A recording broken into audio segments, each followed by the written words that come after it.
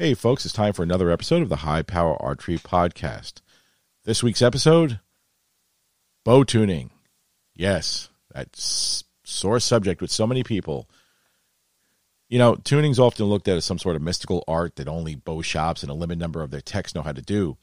But contrary to popular belief, it's not witchcraft or hocus pocus. This week's podcast will focus on how you can tune your bow all by yourself in preparation for the tournament season or hunting season. It really doesn't matter which one. The tuning process is pretty much the same. In the end, we just want the arrows to fly straight so that the bow is doing its job and the archer, his only job is to shoot it with proper form. So let's just get started on this, and we'll start with the very basics. And again, I'm going to break down this episode as being something that anyone can do. And I want to stress that anybody can do this. Most of it, you don't need any help from anyone else, just yourself. And you take the time, you'll get as much out of it as you put into it. So there's some base stuff that we have to get out of the way. And the first thing is, you should really check your bow to see if it's in spec to begin with. What do I mean by in spec? Each manufacturer has a certain group of settings. There's usually two that are the most important that they go by, and that's the axle to axle length and the brace height. Generally speaking, if you can check your bow for those two measurements, axle to axle by just measuring from the center of one axle to the center of the other, and that matches what you got in the bow specs, which can be looked up on the manufacturer's website, then you'll know you've got a good starting point. And again, for the purposes of this discussion, we're going on to very basic stuff. In advanced tuning, we can play with those settings to get a proper feel to the bow, whatever you want to do.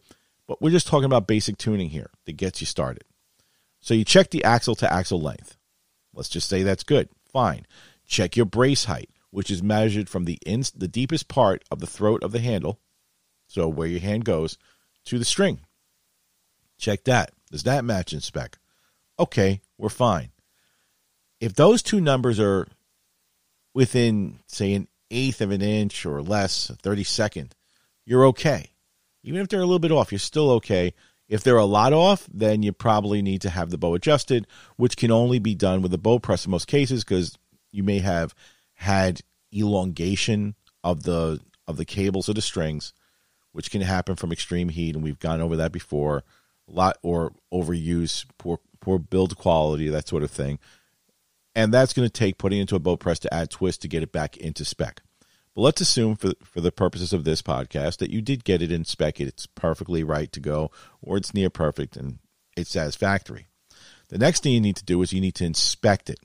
Look over the servings for all over the bow. Look at all your servings. Look to see if there's any wear there. Check the lean of the cams. If the bow is sitting at static and you're looking at it and either your top or your bottom cam is not straight up and down, it's leaning from one side to the other. And by leaning, I don't mean, it's basically pointing 40 degrees in one direction or another. If you have that, you have a bigger problem, get it to a shop, let them find out what's going on. But if there's no relative lean, you should be okay. It's straight up and down to the naked eye, should be fine. Then what we have to do is we have to look at the center shot. But going back to the inspection, if any of the servings are broken, any of the servings are separated, you have a problem. They should probably be looked at by a tech, and they can tell you what's wrong with it. And if need be, especially for the hunters out there, you want to fix this way before the season, get it going. We've already dispensed with that. We've checked it. The bow is passed inspection.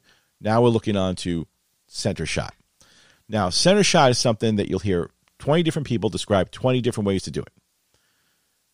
Some people say, well, just eyeball it, you get close. Yes. Eyeball it by looking at the cams straight up and down and let the arrow fall directly in there, and you make sure it's straight. That's one way of doing it. That's kind of the old school way of doing it. I still do it like that on occasion, but sometimes a more reliable way that I use is a little different. And you're going to hear people all over the place start saying, well, you should be going according to whatever the manufacturer's spec is. All right, some manufacturers will list a spec for their bows is like 13/16 or 3/4 of an inch. It really depends. But if you've ever had the bow worked on, or if you bought it secondhand and stuff like that, be aware that what the manufacturer's spec is for a center shot, if there is one listed at all, may not be correct for the center shot for the bow that you happen to have. Why? If someone has shimmed the cams over on that bow, then the center shot is not where the spec is. What do I mean by that?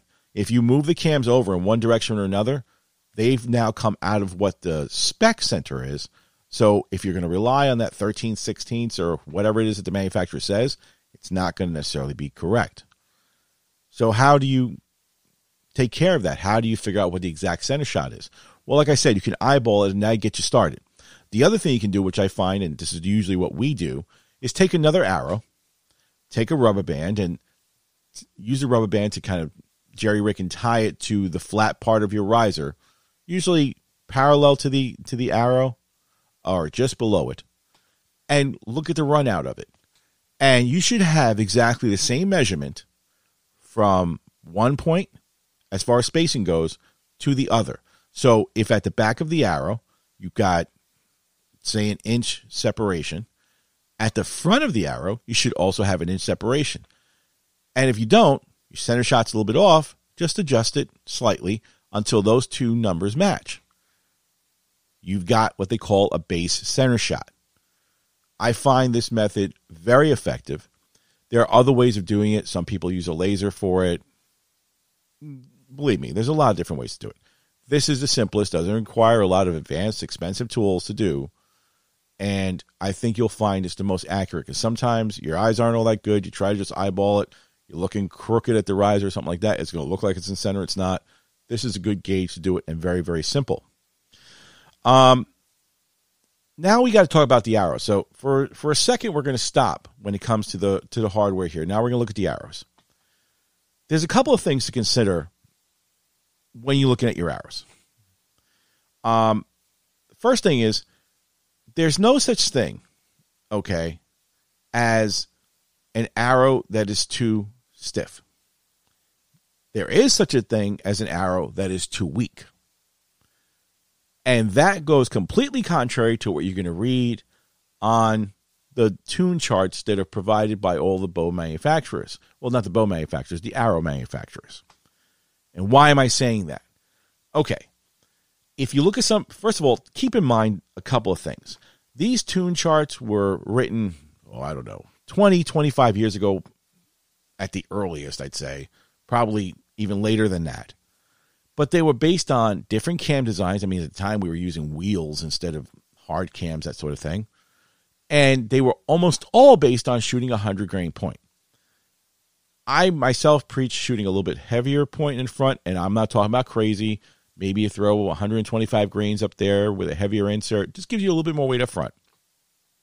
More weight equals more penetration. However, if you do that, say if you put a 50-grain insert with 125 head, you're about 75 grains above, almost double what those charts were meant for. So you can take the data that they offer and throw it pretty much out of the shop, because it doesn't make a difference.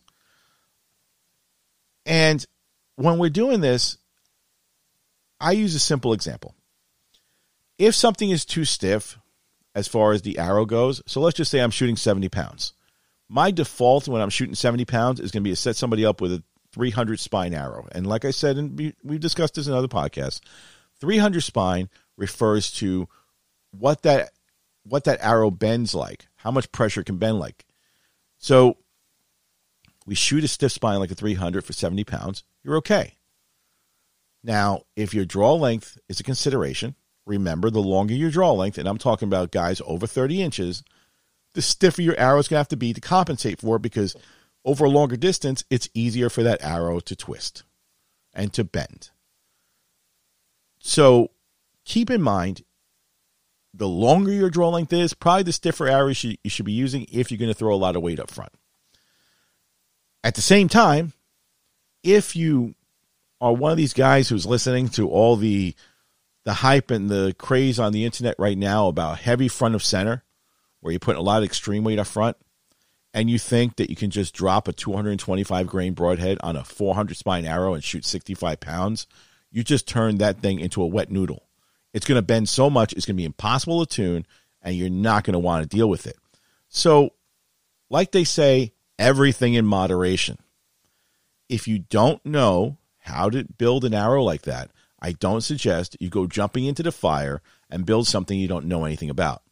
Go to somebody who knows how to build those. And most shops, they really don't know what you're talking about when you're trying to build something that heavy. Troy the Ranch Fairy on YouTube will have different articles on how to build a successfully heavy arrow. He's got them from like the moderately heavy to the insanely heavy, depending on what, and in the Northeast, if you're hunting, you're not going to be going out there and shooting, rhinos. So I think anything around 500 grains total weight, you're pretty much okay. But I digress. The base of what I'm talking about is make sure your arrow is not too weak. It can be a little stiff because it's shooting center out of there. Stiff, not a problem. Weak, problem. Now, we've got the arrow thing out of the way. Another thing that's often overlooked when you're doing a tune, okay? First, look at your peep sight. Is your peep twisted? If it's twisted and not sitting directly back at you, it's just slightly off, no problem. If it's a lot off, like turned to the side, you have a problem. You need to correct that. It needs to be put in a press. The string needs to be turned and twisted until that peep is straight. And if you find that when you draw it back, the peep turns on you again, then there's something wrong with the string and it has to be looked at. Well, let's just say that your peep is fine. It's not that much off. You line it up with your D-loop and it pull back straight. The D-loop is the other thing that is almost always overlooked, and I don't care who you talk to, you'll see this, and I can correct someone's shooting problems a lot of times when I see their D-loop, and either it's too long, too short, or the worst thing in the world, it is too stiff. What do you mean? This is typically what I hear from the average guy out there. What are you talking about? My peep sight is too stiff. That doesn't make any kind of sense. I want it to be there when I clip onto it. Like, yeah, you do. But when you draw back your bow with your release, have you ever noticed that you tend to twist it? Now, I teach people to shoot with their palm down as far as the release. I find it's much more consistent, so we don't really have problems with that. But if you look at the average guy out there shooting, they also tend to shoot with their palm twisted, and I mean a lot. And if there's flexibility in that loop, meaning it's not too short, it's long enough to accommodate the archer, but it's flexible enough so that if you twist it, it doesn't actually affect the shot. Because if you twist your D-loop a lot, you will torque the string. Torquing the string at full draw is a dangerous business. Why? And I don't suggest that you do this out at the range or something like that. If you run into me at the range, I will demonstrate it. One of our YouTube videos that we've got that we're being produced right now, I'll demonstrate it. At full draw, your string, I can do a lot of nonsensical things to it, including showing you that it's very, very flexible and very, very torqueable. And if I torque it enough, I can literally twist it. I can even take it off the cam and derail the bow, which results in a dry fire. So torquing that D-loop is a dangerous business. So you want to have a D-loop material that's soft enough to not induce torque when you're at full draw and firing your shot, but also so that it's not flimsy enough so that you can't get your release on there. If you can't get your release on there, it's too flimsy. If it's so stiff that I can hang my release on there and the loop doesn't even give way and fall with it, that's too stiff. There are a couple of companies who make D-loop that it's, let's just say, it might as well be made out of iron. One company I can think of, I'm not going to mention their name, but that D-loop is so stiff, it's ridiculous. You can hang a heavy-duty release off of that thing, and it won't budge. It won't bend. Combine that with some people's D-loops that are just too short, and it's a recipe for disaster. So look at your D-loop, see if it's soft enough. If it's very, very stiff, like these ones that you find In most outdoor sporting goods stores, they sell little packages of D-loops, like 3 or 4 pre-cut D-loops, and they're in usually camo or something like that. Those things are so stiff, you should never be using them. Get it changed. Go to the shop, or you know what? If you know how to tie a D-loop, and there's plenty of videos online, John Dudley has a lot of them, order some D-loop material for yourself. It's not that expensive. You can buy it by the foot, or you can buy an entire roll. Order it, replace a D-loop, D-braid. There's all kinds of different brands out there. We'll look for something that's no greater, no thicker than, say, a 2 or something like that, because otherwise you're going to wind up something that's too stiff, way too stiff. And if you can't feel it for yourself, it's not right. I usually would just buy it in person if you've never done it before, from a shop, and you'll see the different brands and the different strengths of it, as I'd say, and see what fits. But like I said, if it's too stiff, it's going to cause a problem. So let's assume your D-loop's okay. You know about it. It's the right length. It's not going to affect anything big time. Now we're going to look at other steps to go forward. So we've looked it over. We looked at the PEEP, the D-loop. We know our arrow's okay. It's moderately fine for what we're going to be shooting. That's why I said we want to eliminate the exactly weak arrow, because you'll chase your tail trying to make that work, and it never will. You're going to need 2 different things. Now, mostly when you're shooting with your buddies, whatever, you'll have one of the 2 available, if not both of them. So the first thing you're going to need is a bag target. And I try to use at least, or a block target. I don't really care which one you use. I try to use something that's at least a 24-inch block target. The reason being that for the test we're going to do first, we need to make sure that I've got enough space.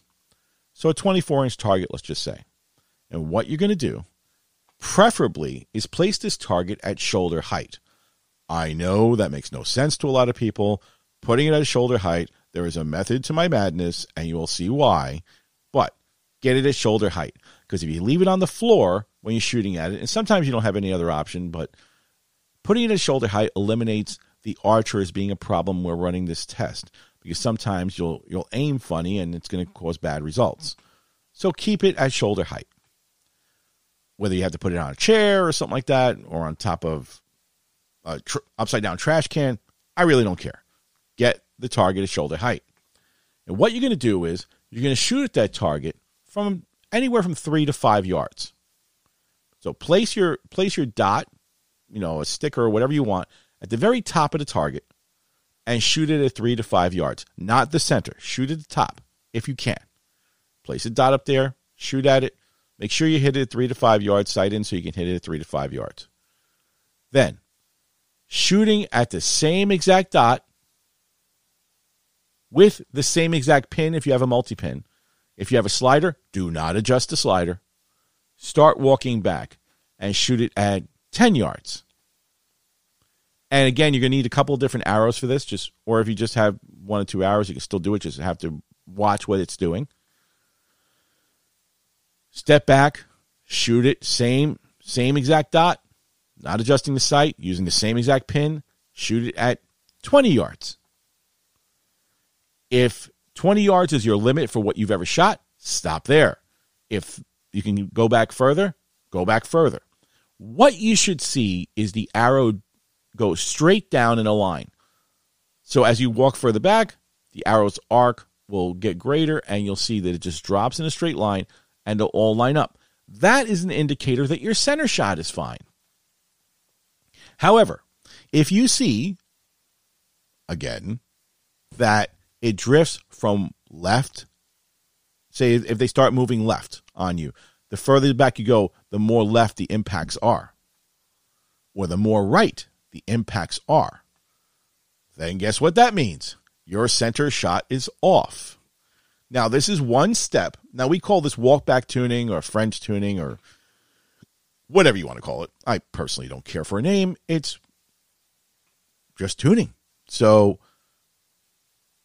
one thing that people forget when doing this type of tuning is if you see it drifting to the left, you're going to make a correction on your rest to accommodate it. So if it's shooting to the left, okay, say as I further and further back I go, it's shooting more and more to the left. Sure, no problem. It can be fixed. Your center shot is off because your rest is too far out. So if you're looking at the rest from the back of the bow, your rest is too far out to one side. So it's drifting left. Your rest is too far out to the left. Move it in small increments to the right. But once you move it to the right, and I'm not talking about big increments, small increments, move it over. Paper thin increments is probably best unless your shot's really off. And then go back to the 3 or 5 yard mark and re-sight in. People forget to re-sight in when you're doing this walk back or French tuning, and it screws them up. They wind up going in circles and have no idea why it doesn't work for them. That's why. Re-sight in.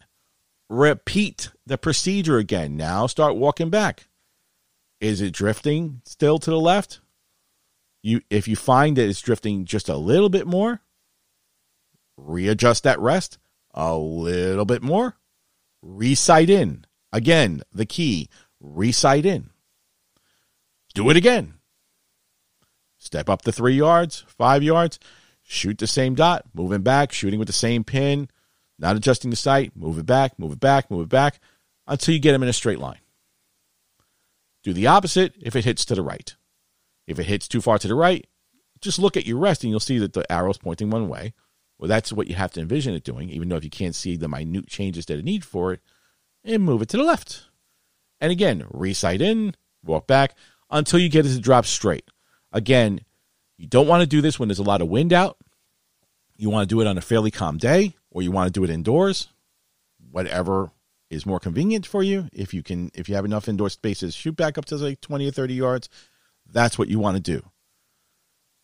Again, the main point to remember is always re-sight in after you make the adjustment, and only shoot within a range that you're comfortable of shooting. So if you've never shot 30 yards before, your form may not be great and you may be all over the place. But if you always shoot 20, then just do it from 20.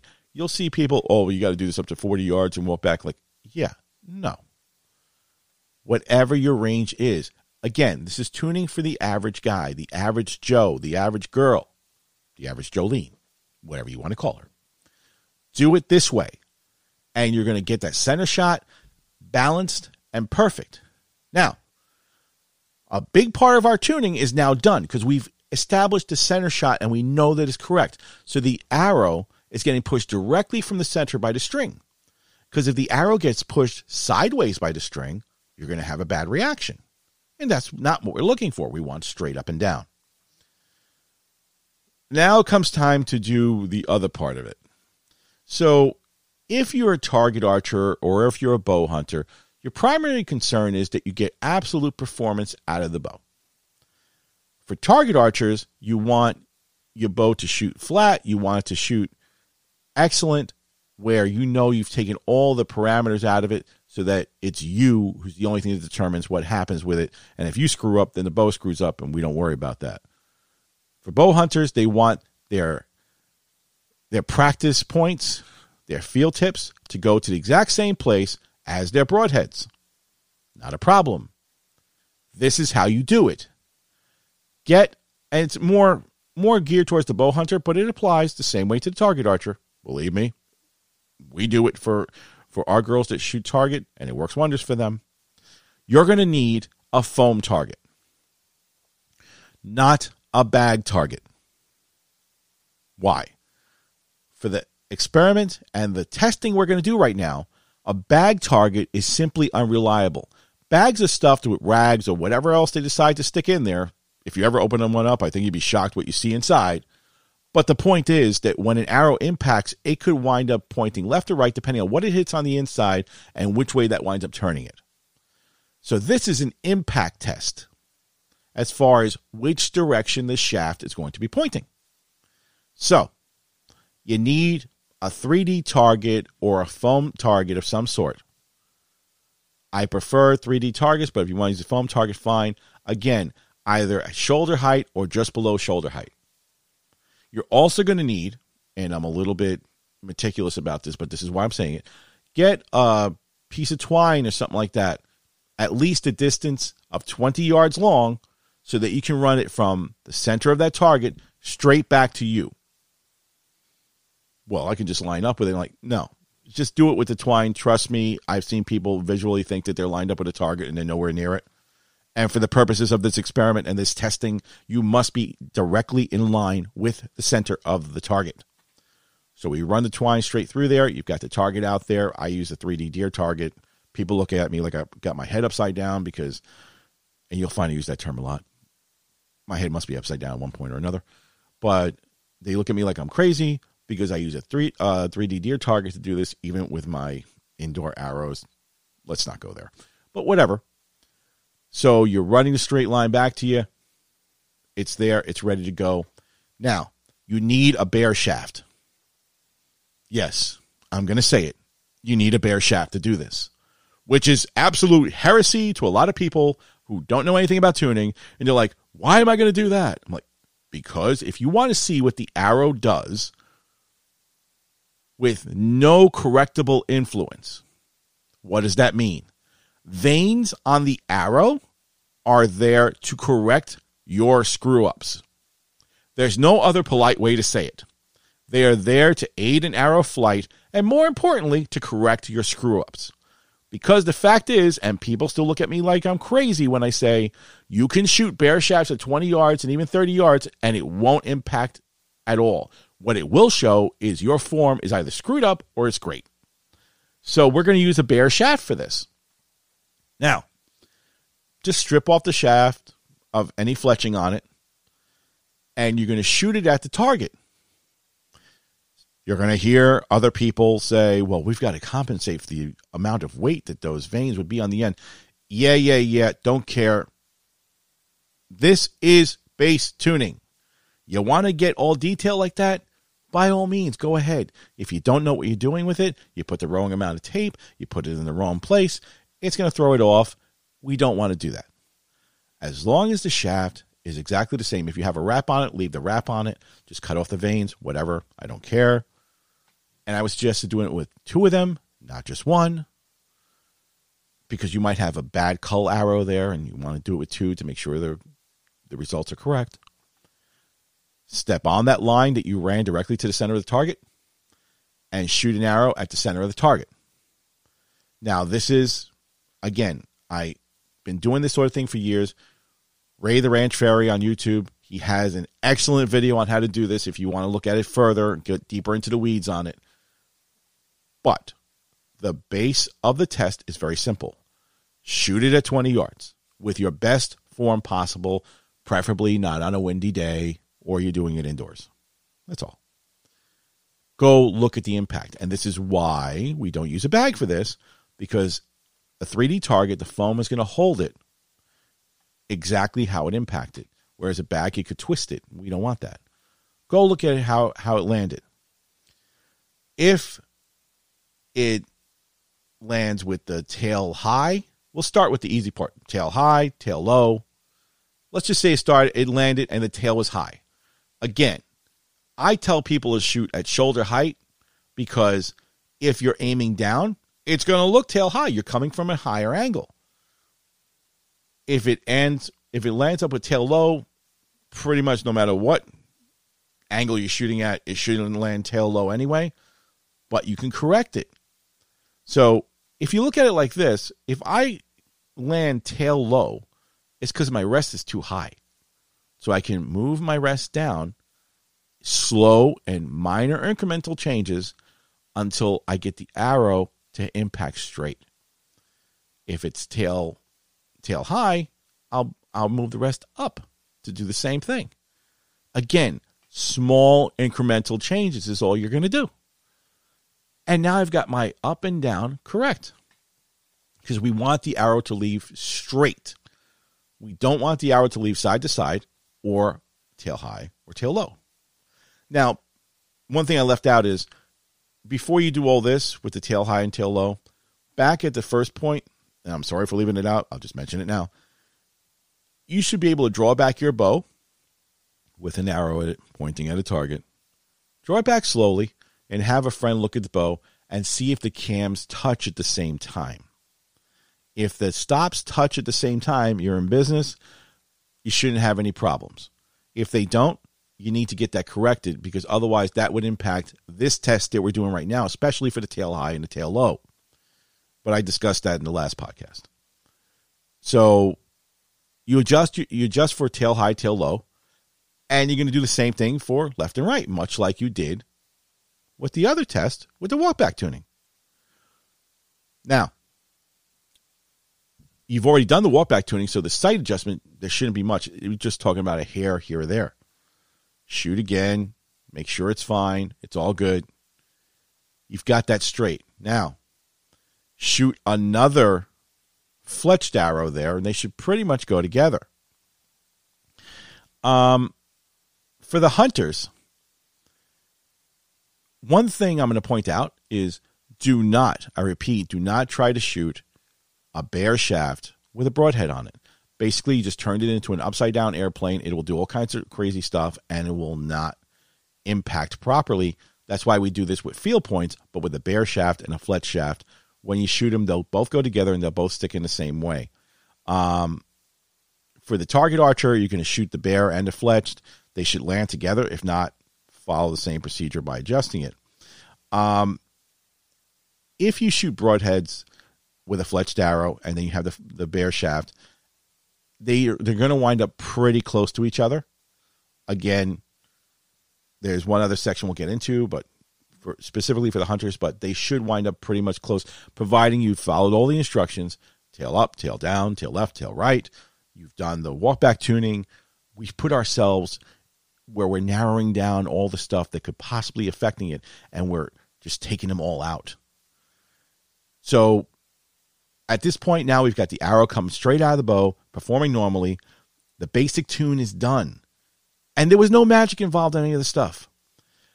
If you want to do more tuning to it, additional tuning, you can include torque tuning and line tuning. But for the basic stuff, you're pretty much done. Now you go and you shoot your bare shaft, you shoot your broadhead if you're a hunter, and you'll see that they're right close to each other. In the case of the hunters, if you find that it still doesn't come close, they should be there. You might have something else going on, but let's just say they're a little bit apart. Just move your rest in the direction of the broadhead where it's hitting, and shoot it again, and I think you'll find you'll be okay. But like again, very, very small incremental changes. So what we've done in these kind of simple steps, and again, you see it's no magic, no voodoo.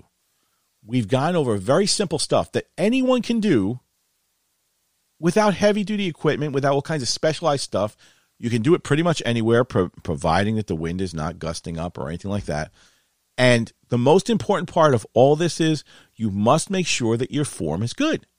And also use 2 or 3 different arrows to make sure that there's not a bad arrow in the bunch. And I think you'll find that if you've had tuning issues in the past, this will solve them.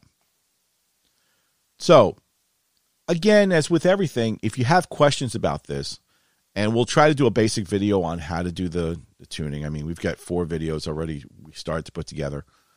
Look for the YouTube channel to launch soon, or we may use a different platform because I'm not crazy about how YouTube's handling stuff lately. Look for those videos. If you have questions, send them in to me. We'll try to answer as best as I can.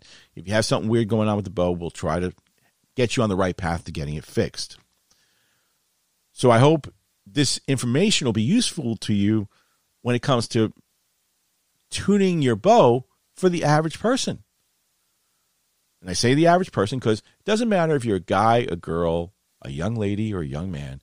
It doesn't make a difference. You can tune it yourself and not be at the mercy of waiting for someone to tune it, only to find out that they say it's tuned, but for you it's not doing anything different. Remember, the only person who can tune your bow is the shooter. I, as a technician, can work on your bow and I can get all the dynamics down to it. But when you come to me and say, okay, I'm picking up my bow, you're better be prepared to spend a little bit of time with me because I have to make minor adjustments to accommodate your style of shooting. Some people pull hard to the left. Some people pull hard to the right. That's why when I hear this thing about people going to shops and say, well, they paper tuned it for me, I want to scream. Like, They paper tuned it for you. First of all, 9 out of 10 times they paper tuned it wrong because they paper tuned it at 5 feet. I'm not going there. Don't get me started. I'm a little riled up. I'm trying to enhance my inner calm. Yes. Okay. But they did it for you. That's not good enough. It's got to be done at distance, and it has to be done by the actual shooter. We can get you close, but only the shooter can fine-tune it, and we will fine-tune it with you. Or in this case, you don't need them. Do it on your own. Do it in the field, and you'll notice that not once in all of these steps that I gave you did I mention the word paper tuning. Paper tuning is good and has its place when done in combination with a technician and the shop and sufficient distance and working together. We can paper tune it. But again, it's not one of those things that you should say, if my bow's not paper tuned, it's not going to work. You are the technician in this case. You are doing the basic tuning, looking over the bow, making sure it's all there, checking the D-loop, checking the peep, shooting, walk back tuning. You're doing the bear shaft tuning. If you did these steps that I just gave you here, you have just accomplished about 75% more than any shop's going to do for you anyway.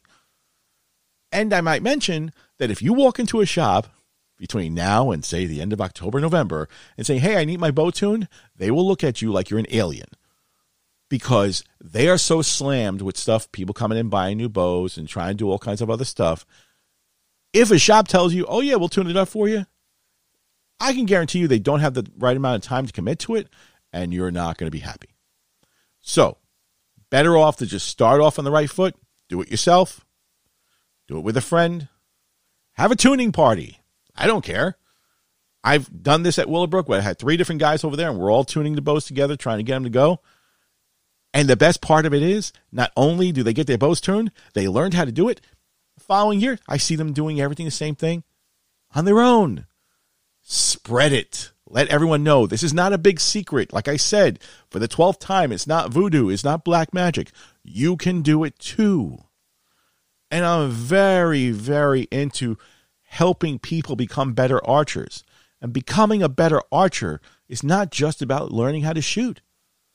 Becoming a better archer is about knowing how to become self-sufficient, learning how to do your own tuning, learning how to do your own repairs, learning how to help others tune their bows, repair their bows.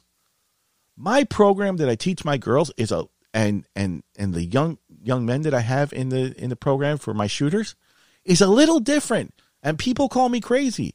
But if you go up to one of my 14-year-olds who shoots in my JOAD, they can not only probably outshoot you, they can also help you to tune your bow because they know how to do it. I've taught them all the steps. On Thursday nights at my place, it's overrun by my students. They own the shop. They come in here, they do whatever they're going to do, is yap, yap, yap, whatever, but they're working on their bows. I teach them how to make their own strings. I mean, they're self-sufficient. If something happens to me, they don't have to go wondering, well, how am I going to get my bow tuned? They know how to do it. And the best thing I've ever seen out of it is the kids who have been with me for a while, they then teach it to the younger kids. And I've gotten to a point where I come down on a Thursday night because I've got a shop in my house. I come down on a Thursday night. The girls are doing their thing over here. And we have a new one they may have started, a new 10-year-old. And they're already teaching her how to work on her bow, how to make her strings. And to me, that's very, very important. So you have to become more self-sufficient. This is step 1 in becoming more self-sufficient. So that'll do it for the Average Joe tuning. Now we're going to go to our regular segment on listener questions. They're always entertaining one way or the other, I guess. So I picked out 3 for this week, and we'll cover, I think I have like another 5 left that I want to put on, and that'll be for the next episode. So we'll start with the first one. Jake S. writes, I listened to your episode on preseason prep and looked over my bow. Never thought of doing that before and found the serving on my cable near the upper cam was all separated. Don't have any idea how this happened. I just bought the bow last year and it's basically still new. New to you, not new to anybody else. You've had it for a year, so basically the bow is new. But with shooting and all that, it's not new anymore. So you can expect wear to take place. Serving separation is something that you should really be concerned about.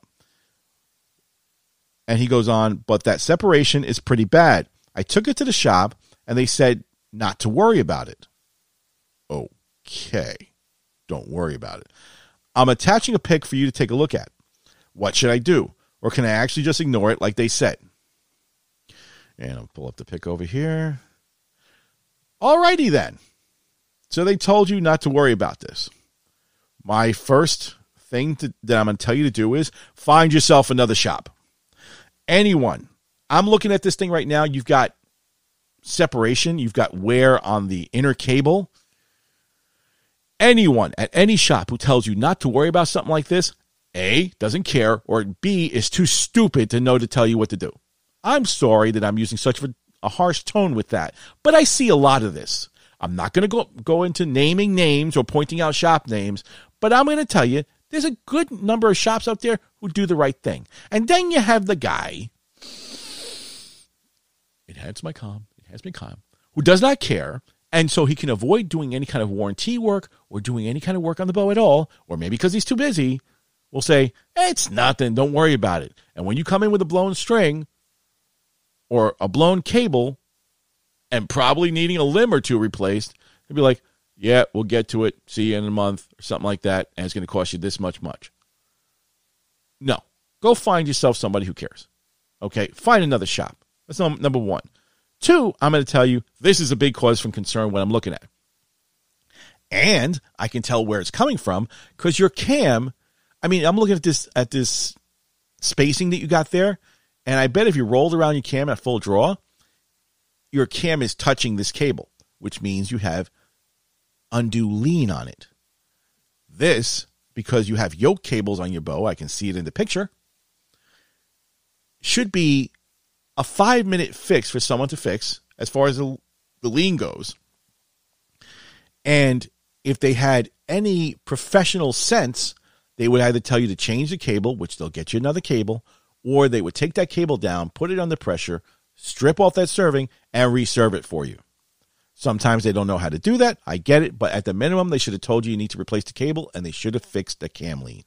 So again, I say, if they tell you it's nothing to worry about it. Go somewhere else, get it fixed. You don't mention where you're from here, but if you're near me, let me know. I'll fix it. This is ridiculous. By all means, it's something to worry about, something to be concerned about. As I am now calming down and winding down, enhancing my calm, you should go get it fixed. Our next listener question. Marvin P. writes, I could never get out beyond 30 yards without hitting my housing. I guess you mean the peep housing. I moved my peep up with my Bowmaster press just like you said. Shot right over the target with my 20-yard pin. But adjusted, and now I can get out to almost 50, but I'm not that daring. Better to be cautious. But, as I said in a previous podcast, moving the peep can make all the difference in the world. I listened to your podcast, and it was a big help. Okay, so you did listen to the podcast. I just am having issues with ups and downs on the impact now. I know it's new to me, I guess, and you were much help with a simple suggestion of moving the peep, but how do I get more consistent? The guys at my shop look at me like I had my head on backwards. People look at me like I have my head upside down. He has his head backwards. Okay. When I asked them to move the peep, and they wouldn't do it. Again. Physician, heal thyself, or in this case, consumer, heal thyself. Find another shop. If they're unwilling to move a peep for you, unless you were there when there's 50 customers in the shop, yeah, you need to find somebody else. So they wouldn't move your peep. Okay. So I ordered a Bowmaster bow press after I figured out if it would work for my bow. That's good. You made sure that it would work for the bow that you have. Not all those portable bow presses work. I ordered a Bowmaster bow press and did it myself. It was scary at first, but wasn't too bad. Now I just need help figuring out how to get them together and tight again like they were before. Okay. So you did all the right things. You went to the shop. They wouldn't help you. You insisted it was a problem. You got yourself the research done. You got yourself a Bowmaster bow press. And again, that's specific to the type of bow. Some will work, some won't. They're adapters to make it work with other types of bows.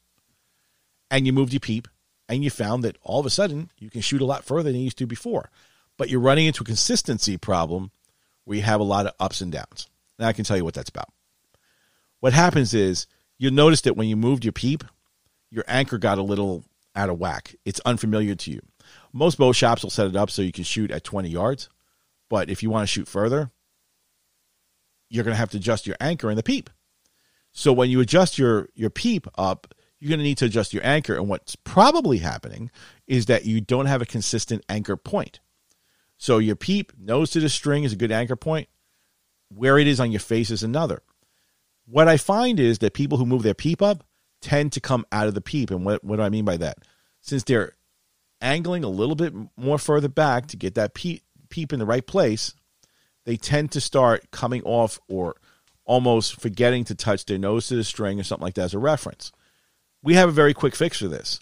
You can either tie a piece of string to try a little bit of serving onto a part of string where your nose is gonna touch, and we used to call those, excuse the expression, a snotter, and it would be like a little serving knot that you just tied there, and your nose would always touch the same spot. And if you came off the peep or leaned your head too far back and lost contact with it, you wouldn't feel it. They were great, and we've been using those for 25 years. Bowmar Archery just came out with the Bowmar nose button. It's been around for about 6 months, maybe even a year, I don't know. And the great thing about that is it's as little, you don't have to tie on a serving knot. You'll have to serve it in place, of course, but it's a little round wheel, let's say, made out of plastic, and it's got little spikes on it. So you put it where you want it, you fit it, you tie it on, and your nose is in place, and you feel the spike. So if you're not pulling hard into it, then you'll know it. If you lose contact with it, you don't feel the spike. And I think you'll find if you put something like that on there, because you don't have to go into learning how to tie a snotter or anything like that, $15 or so, $15, $20, whatever they cost. You can put that snotter on there, and that'll work. And if you come out of the peep, you'll know it's not there. You put your nose back on, you'll find that this can correct your up and downs. So if you can't afford to get that, or you don't have access to them, you can get them from Lancaster Archery and a couple other places online. If you can't afford to get to them, or for some reason you don't have access to them, tie on the serving loop, make it big enough. Just go ahead and tie a knot on there. And if you don't have serving, get dental tape, otherwise known as tooth floss. Tie it on there, build it up, cut it, put it on, put your nose to that. Make sure you keep your nose to that. I think it'll fix your up and downs. So that's not too hard to fix.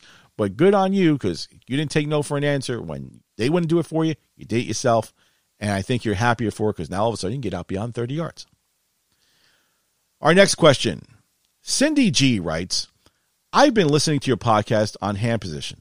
I always get lefts and rights on my shots. I tried adjusting my hand, but I'll always wind up with one or two to the left of the group. What can I be doing wrong? You adjust. Well, two things can be going on with that, Cindy. One, you're adjusting your hand while you're at full draw. And again, as I said, if you adjust your hand after you pick up that bow and go to draw, you randomize the position of your hand. Skin tension will cause the bow to slap out, to just bang out like a rubber band, and that'll cause odd left and right impacts. The other thing that can happen is if you're moving your position looking through the peep with your head, you may be looking through the peep at a different angle. That's two. For consistency purposes, look at your hand and see if your hand is collapsing on the bow. If your hand is collapsing on the bow, remember, it shouldn't go past your lifeline where the bow is sitting, and your hand should be completely relaxed. If your hand is collapsing, it's when it's collapsing you're going to get those random shots off like that. Work on the hand position, just holding it back, and then try letting down. If you do the let down drills, which I mentioned in another podcast, you can go back to them and listen to how we do that. If you work on your let down drills, your hand will be accustomed to doing this, and you can actually draw with your hand completely relaxed, not have to adjust it at full draw, keeping it relaxed, but at the same time, knuckles at a 45 degree, pressure on the 1 inch right behind the thumb pad, and shooting regularly. and I'll find your consistency is going to go up like that. But most of the time when I see this, it's because people are adjusting their hand at full draw. Okay, so that'll do it for the listener questions section of the show. Now it's time for our weekly segment, Don't Be That Guy. And for this week's Don't Be That Guy, it goes out to those folks that I run into from time to time at the range and at other shooting events. And everyone has seen them before. They know who they are. But let me just say this. If you're fanatical about the brand of bow you shoot, that's all great. But don't be that guy who looks down on other people or talks down to them just because of the brand that they shoot. More importantly, because it's not the same as you. I get it that some people are very proud of their bow, the company that makes that bow, and they're brand fanatics. It happens. And if you want to be a brand fanatic, that's up to you. But don't try to impose your will on somebody else. And more importantly, don't try to make them feel bad because the brand that they happen to shoot is not the same as yours. And beyond all of that, don't be that guy who belittles someone just because they're using a less expensive bow or less expensive equipment than you are. You don't know what their situation is. You don't know if they can't afford to get something like that or if they're just getting started and they don't really want to invest as much into it because they don't know if they're going to keep up with it or not. That's really, really, to me, annoying. And I see these people all the time who do this to others. And not only does it aggravate me, it's kind of insulting to some people. You make them feel bad. There's people who don't want to go to certain ranges because they're going to run into these brand nuts over there. And you're going to go to certain shops that you walk into. And I hate to say it like this, but it's a fact. They are a dealer for a particular brand. And when you walk in with a brand other than the one that they sell and they showcase, they'll be like, what are you shooting that thing for? What's wrong with you? You should be shooting this. And they try to impose their will upon you to get what they sell. And that just annoys me to no end. But you guys out there, and girls, because there's a few of them out there like that too, but you guys out there who want to be that guy and want to do that whole thing where you like knocking somebody down just because of the brand is shooting, something like that. Yeah, I run into you all the time, like I said. And normally I'll stay quiet, but when you push me too much, my students will tell you, I get a little, I'm getting a little riled up right now. I get a little crazy over that. And I'll very calmly be like, oh, okay. You're so proud of your brand or whatever. The brand doesn't shoot itself. So tell you what. Why don't you throw out a target at 100 yards? Let's see who's got the brand really going. I happen to shoot PSE because I like PSE, but I can shoot other brands of bow as well. So the brand that you shoot that doesn't really matter. It's the shooter behind that bow that makes all the difference. So you pushing your fanboy fanatics at someone, trying to put them down, and then you're going to run into somebody like me who will put you to the test. Like, go ahead, throw it out there. Let's see you put your money where your mouth is. And then I will make it my goal in life to embarrass them. Be like, oh, but I thought you were shooting the best thing in the world. It's not the best thing in the world. It is the fact that, yes, you happen to like something more than everybody else. But why don't you keep your mouth shut and keep these sort of personal opinions to yourself instead of putting other people down about it or trying to compare them to you? I'm sorry if I sound a little ticked off because I am, because I see this too much.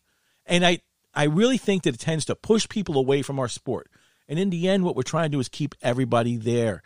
You want to increase the number of people who are doing this. But what some of these fanatics out there, they do nothing but to give a bad name to us because they think that everybody's like that. And guess what? If you try to get into an exclusive sport or what you think is an exclusive sport, some people are just going to say, that's not for me. I'm trying to get away and try to relax. I don't need to be dealing with people like that. So I don't put up with it too much. Bottom line, don't be that guy. If you love your brand, great. But don't try to press it on somebody else. Don't try to talk down on them because they bought a $300 bow instead of a $1,300 bow. Because the fact is, they can probably outshoot you just for running your mouth like that. And I've seen people whip somebody up in a tournament shooting a very inexpensive bow next to a guy who spent $1,600 on his bow. And like I said, it has nothing to do with the bow itself. It has to do with the person who's driving that bow, who's shooting that bow. So again, this week's episode of Don't Be That Guy comes with a piece of advice. Don't be that guy who does that. Be the guy who's friendly, open. If you don't want to be friendly, just keep to yourself. Big deal. But don't impose your will on others. I'm sorry for such a rant like that, but that really, really sets me off. So that'll do it for this episode of the High Power Archery Podcast. As always, be sure to like and subscribe to the podcast. You can go on our website, www.highpowerarchery.com, and sign up for our newsletter over there. You can also submit questions to us. That's how we get our listener questions. You can also email us at highpowerarchery@gmail.com, and we'll be happy to answer any questions that you may have. So, as always, it's never goodbye until we meet again. And until then, stay safe and shoot straight.